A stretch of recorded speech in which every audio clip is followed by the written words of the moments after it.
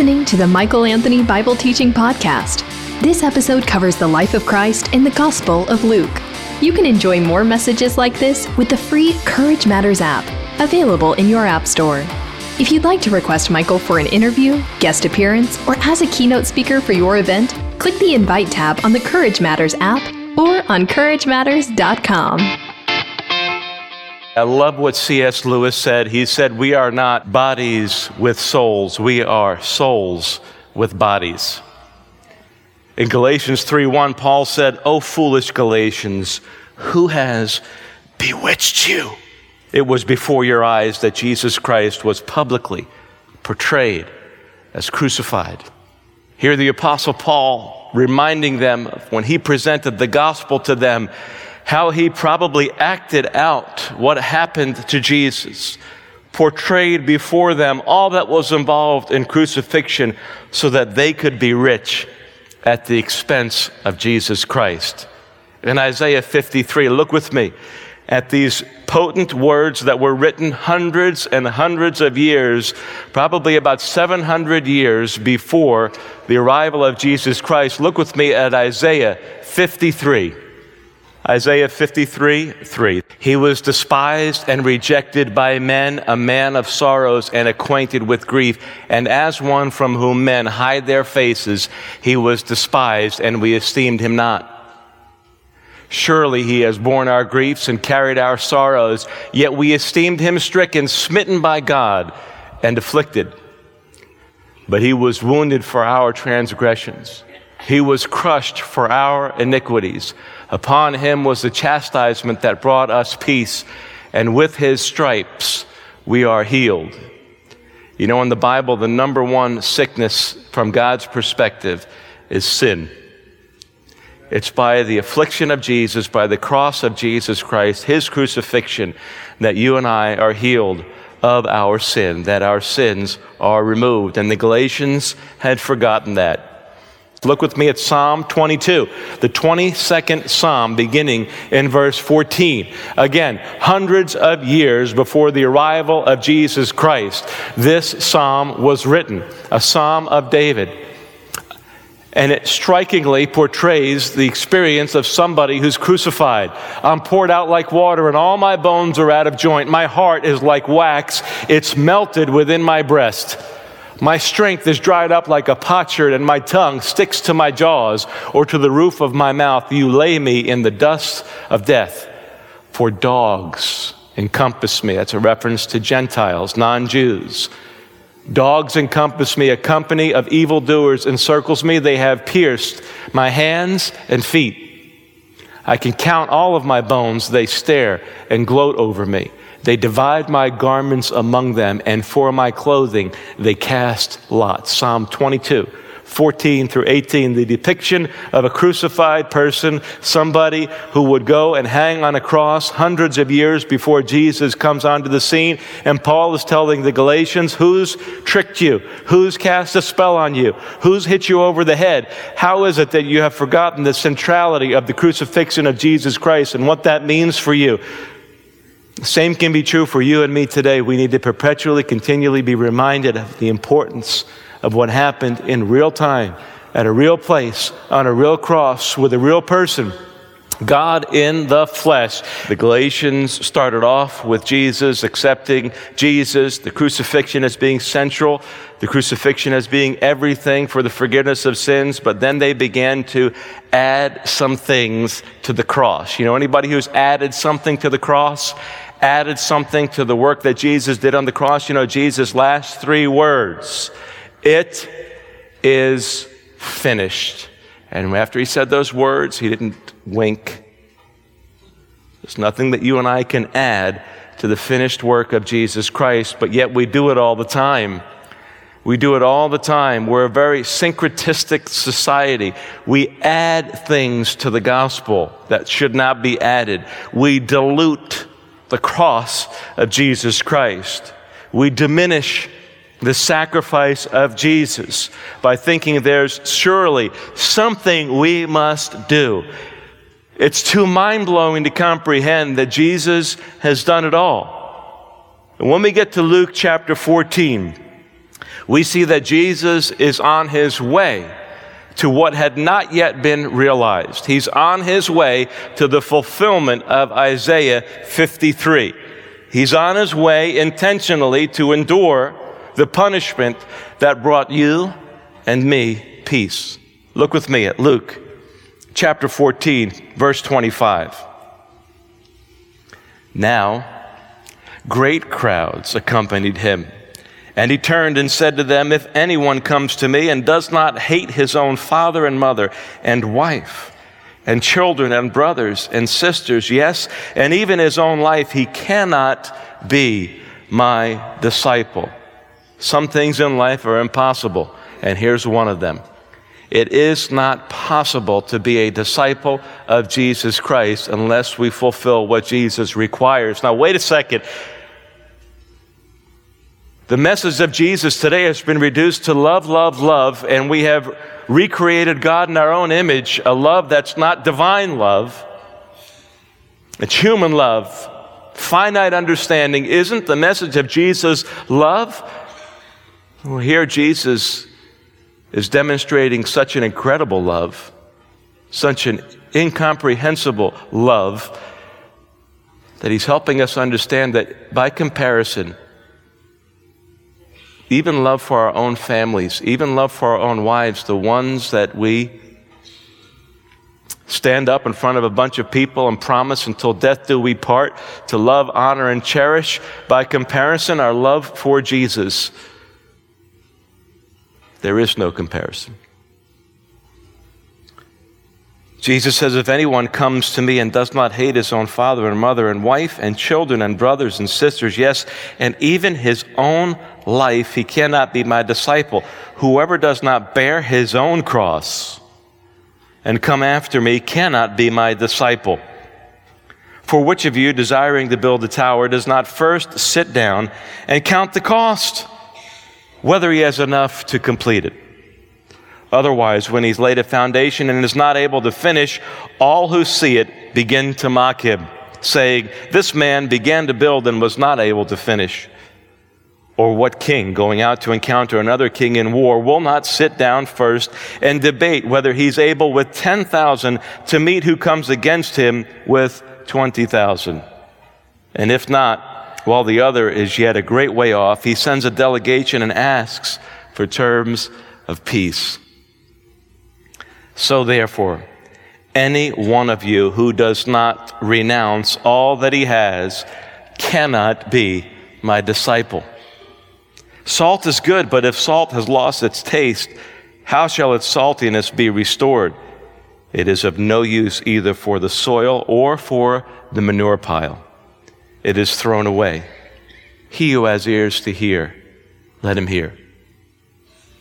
What is Jesus saying to us in this passage? What was Jesus saying to the great crowds who followed him? Here's the imagery of what was taking place. Jesus, with great intentionality, great purposefulness, he is now making his way to Jerusalem. He's setting his face toward Jerusalem. He knows full well exactly what's going to happen in Jerusalem. Isaiah 53 will be fulfilled. John chapter 10 tells us very clearly that no man takes my life from me. I lay it down of my own accord. Jesus was not murdered. He gave his life voluntarily. Jesus is on his way intentionally to Jerusalem to go to the cross, to volunteer himself on the cross, and now great crowds are following him, not knowing exactly, not knowing with certainty what Jesus knew with certainty, and he turns to the crowd and he begins to address them. And he begins to speak about hatred, something we don't typically associate with Jesus, but it comes out of Jesus' mouth, not mine. And of all the things that Jesus said we should hate, of all the things that Jesus says that they should hate, it seems at first to be a strange dichotomy, because Jesus has at the epicenter of his hatred the very institution that he created, marriage and family.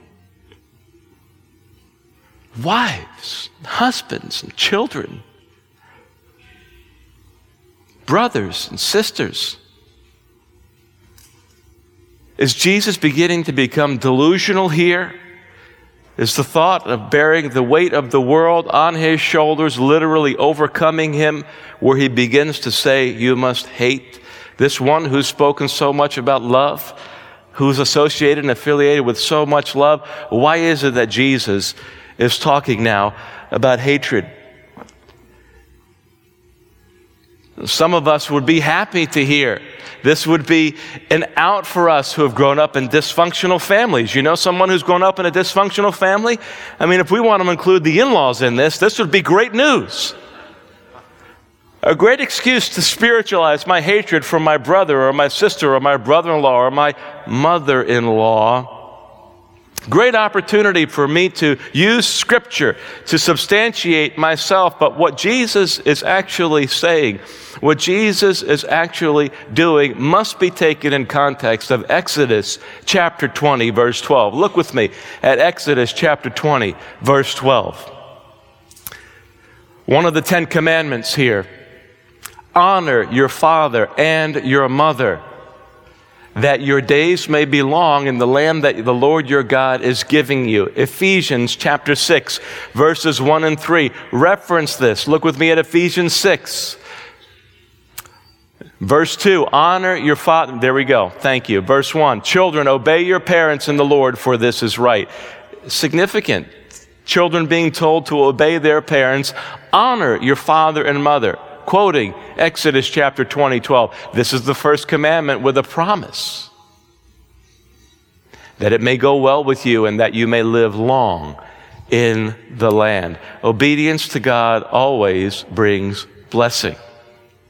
Obedience always brings blessing. Disobedience always brings discipline.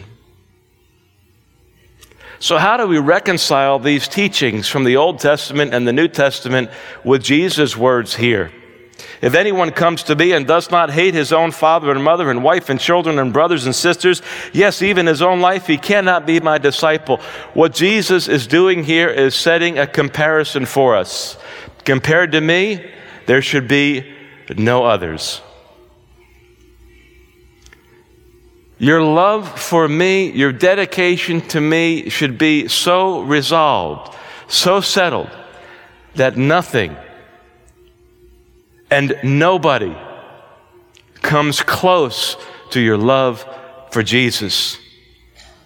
He's looking at the crowds and beginning to thin them out, beginning to help them understand that discipleship, following Jesus, is not possible unless by comparison you are willing and take your steps toward hating everything else by comparison. Now, we are to honor our mothers and our fathers. We are to love our brothers and our sisters, and certainly our wives and our husbands. We are to love them and to love them passionately up until the point where such love might put us in jeopardy and might jeopardize our love for the Master who gave those people to us in the first place. Parents, one of the hardest things to do is to give up your child to the will of God. But you must. Wives, one of the most difficult things you have, I know, because I spend so much time in my office talking with people, have done it through years, and I know because my wife has to live with me. One of the most difficult things you are tasked to do, but you must do it, is surrender your husband to the will of God. And leave what you cannot change before the very throne of God, depending upon Him to bring the change that you wish. Some of us have tried to bring about that change through mere human means. We cannot change other people. Only God can change other people. Same thing for husbands with wives, for our children and for our parents. By comparison, there is no comparison. Our love for God, our love for Jesus. Look at what Jesus is doing here. He's placing himself on equal footing with God. It's so obvious that we miss it. Jesus is either promoting idolatry by telling people to worship him with all of their lives, or he again is hitting the nail right on the head. See, there are some things that are not possible in life, and this is one of them. It's not possible to be a real disciple of Jesus Christ. It's something else, some other relationship, some other possession, as he talks later on in this passage, has your affections and has your fascination, your preoccupation more than Jesus. It's just not possible. Now, we have ourselves convinced all day long. We deceive ourselves. The culture assists us in that. The devil and his evil spirits assist in that. My flesh, me, myself, and I, does a wonderful job of convincing me that I can rationalize obedience and surrender to other things while maintaining my obedience and surrender to Jesus. But that's not true. In foreign countries, in animistic cultures, where there are spiritists and the missionaries go in, you've heard the stories, I'm sure.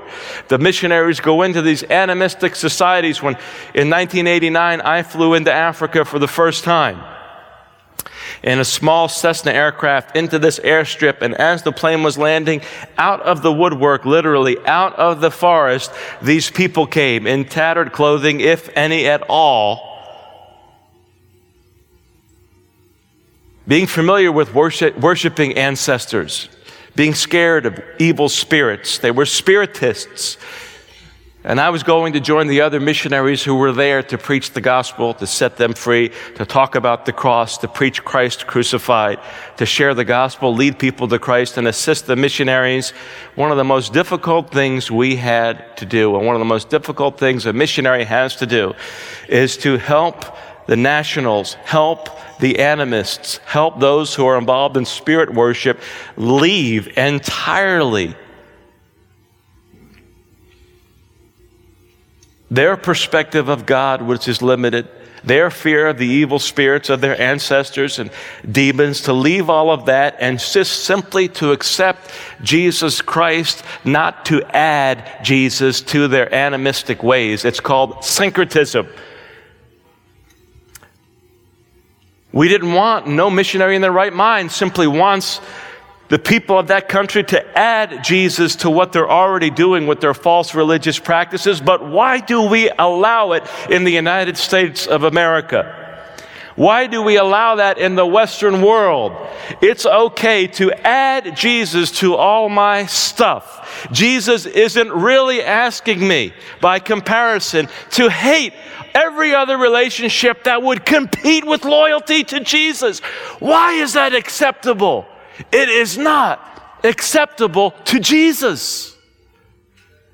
It's still syncretism. By comparison, nothing, nobody should ever and ever has the permission of Jesus, the right to compete with loyalty to Jesus. Everything else, everybody else by comparison pales. Shall have no other gods before me. And Jesus is putting himself on equal footing with Yahweh, because the Word became flesh and lived among us for a while. They were beholding the glory of God as he turned and looked to the crowds. They didn't realize they were looking at the King of Kings and Lord of Lords, who was intentionally bringing that challenge to them, who's intentionally bringing that challenge to us. Whether you're listening by podcast or whether we're listening right now, the question is, are we listening? See, one of the things that we can deal with is leaving family, especially when it's clear that they are causing us to make a choice, whether it's Jesus or family. But no matter where you go, there you are. The thing that nails every one of us to the cross, if we're willing to take it up,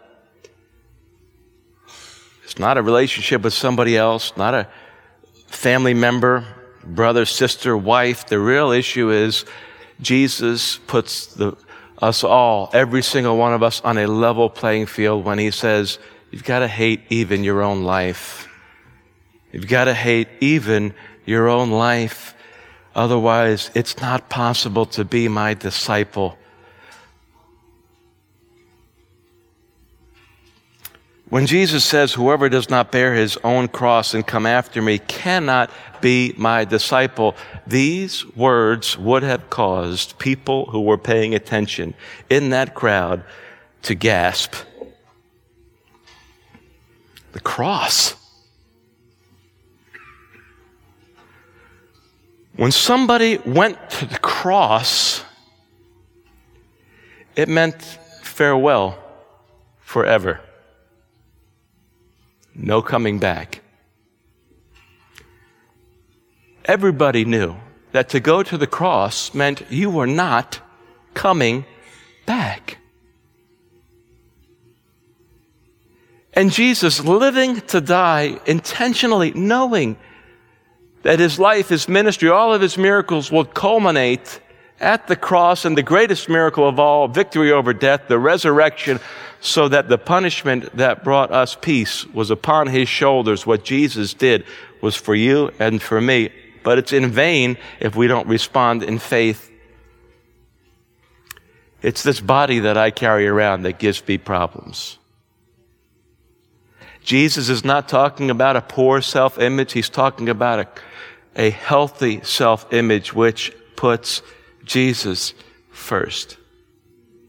You can spend all of your life trying to develop a healthy self-image, but if your self-image is not based upon the image of Jesus Christ, it's an exercise in futility. By comparison, you've got to hate yourself, your own aspirations, your own dreams, me, myself, and I, that difficulty that you have that is to try to get your own body, your own brain, your own heart to submit to the will and the purpose of God. Haven't you found that that's so doggone difficult at times? Jesus says it's not possible to be my disciple unless you hate your own life. Matthew 28, go into all the world and make disciples of all nations. You know, we want other people to follow Jesus. The question is, are we giving them a Jesus that we're following? Or have we just added Jesus to all our stuff? Just added the cross, asked Jesus to bless what I've got. No, Jesus doesn't want your stuff.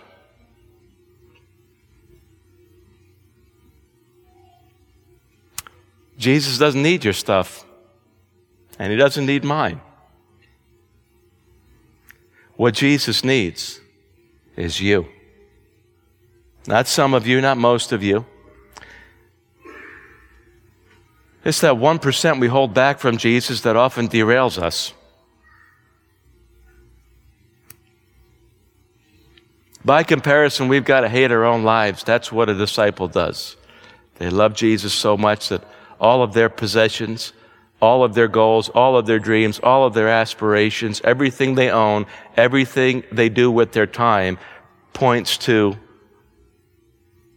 the cross of Jesus. And it's necessary for a personal death to take place, a personal renunciation. You know, when Jesus gets here in verse 33 and he says, so therefore, any one of you who does not renounce, the word renounce, all that he has, cannot be my disciple. It's not that Jesus wants you to be a pauper. There are plenty of people who are poor and don't have any possessions whatsoever. That does not mean that they're automatically by default now following Jesus. There are many people who are not only poor, but greatly in debt, with credit card debt and other types of debt that's not healthy.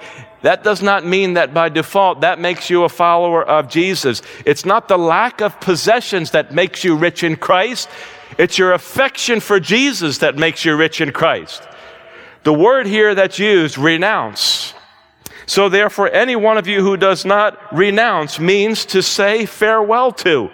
Anyone who is not willing to say farewell to all that he has is incapable of being my disciple. And this is really the problem in our country, in a land of milk and plenty, with so many churches, so many new churches being planted, so many established churches.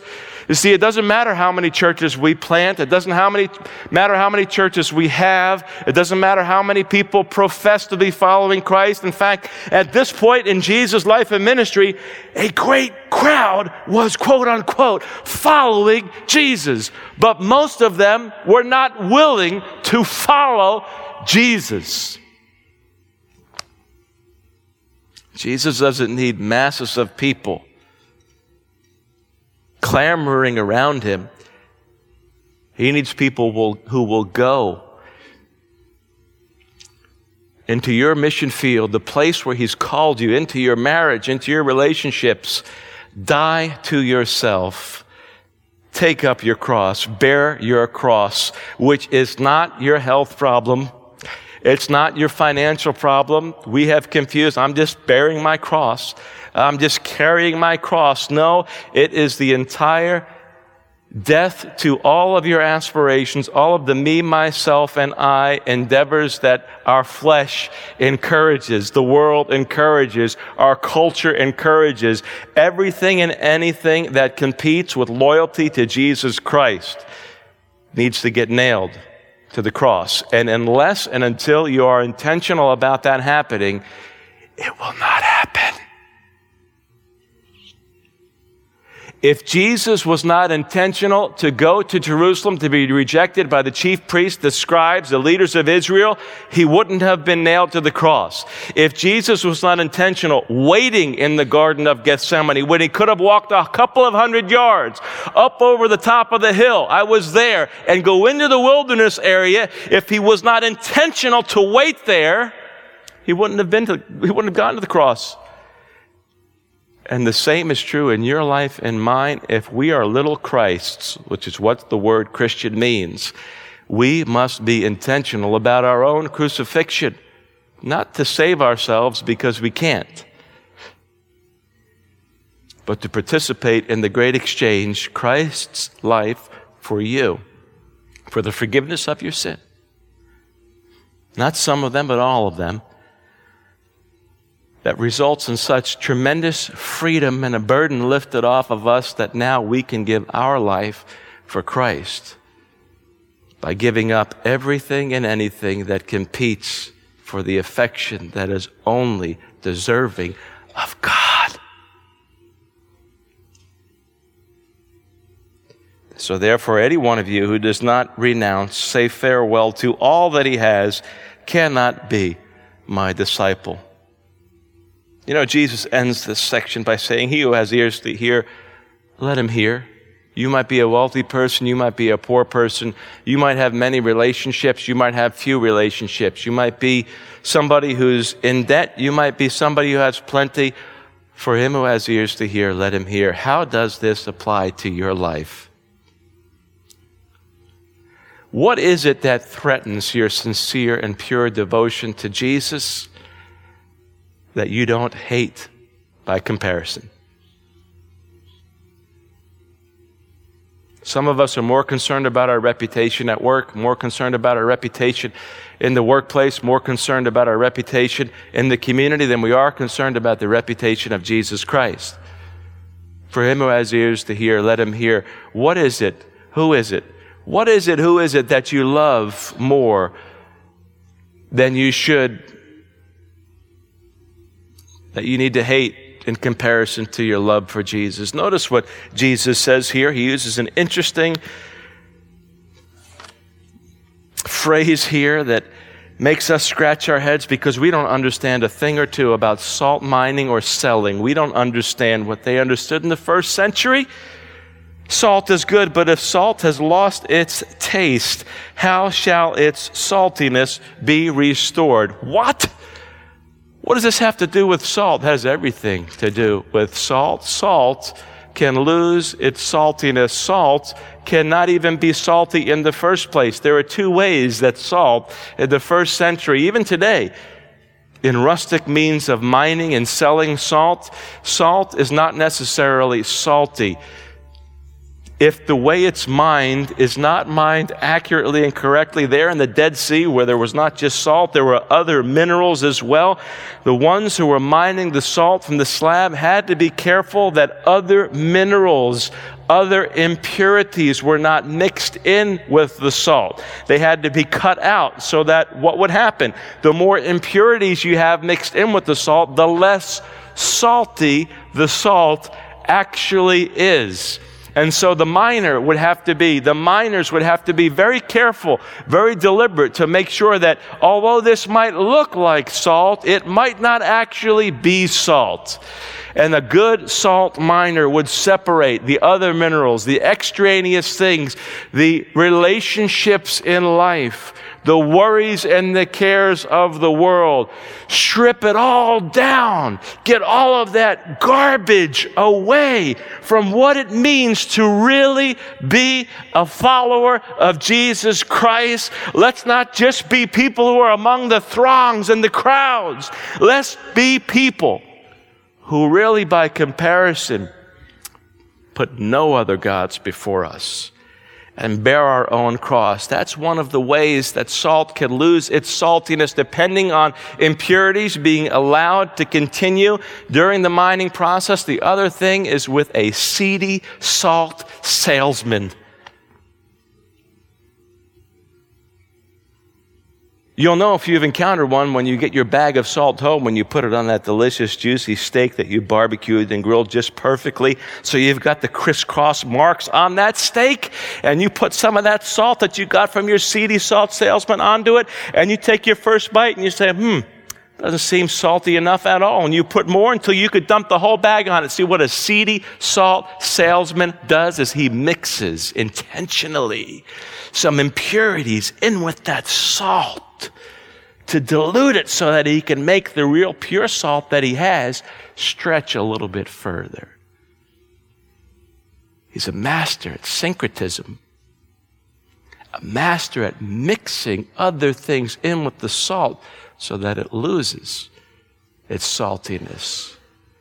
You are not to do that in your devotion to Jesus Christ, and neither am I.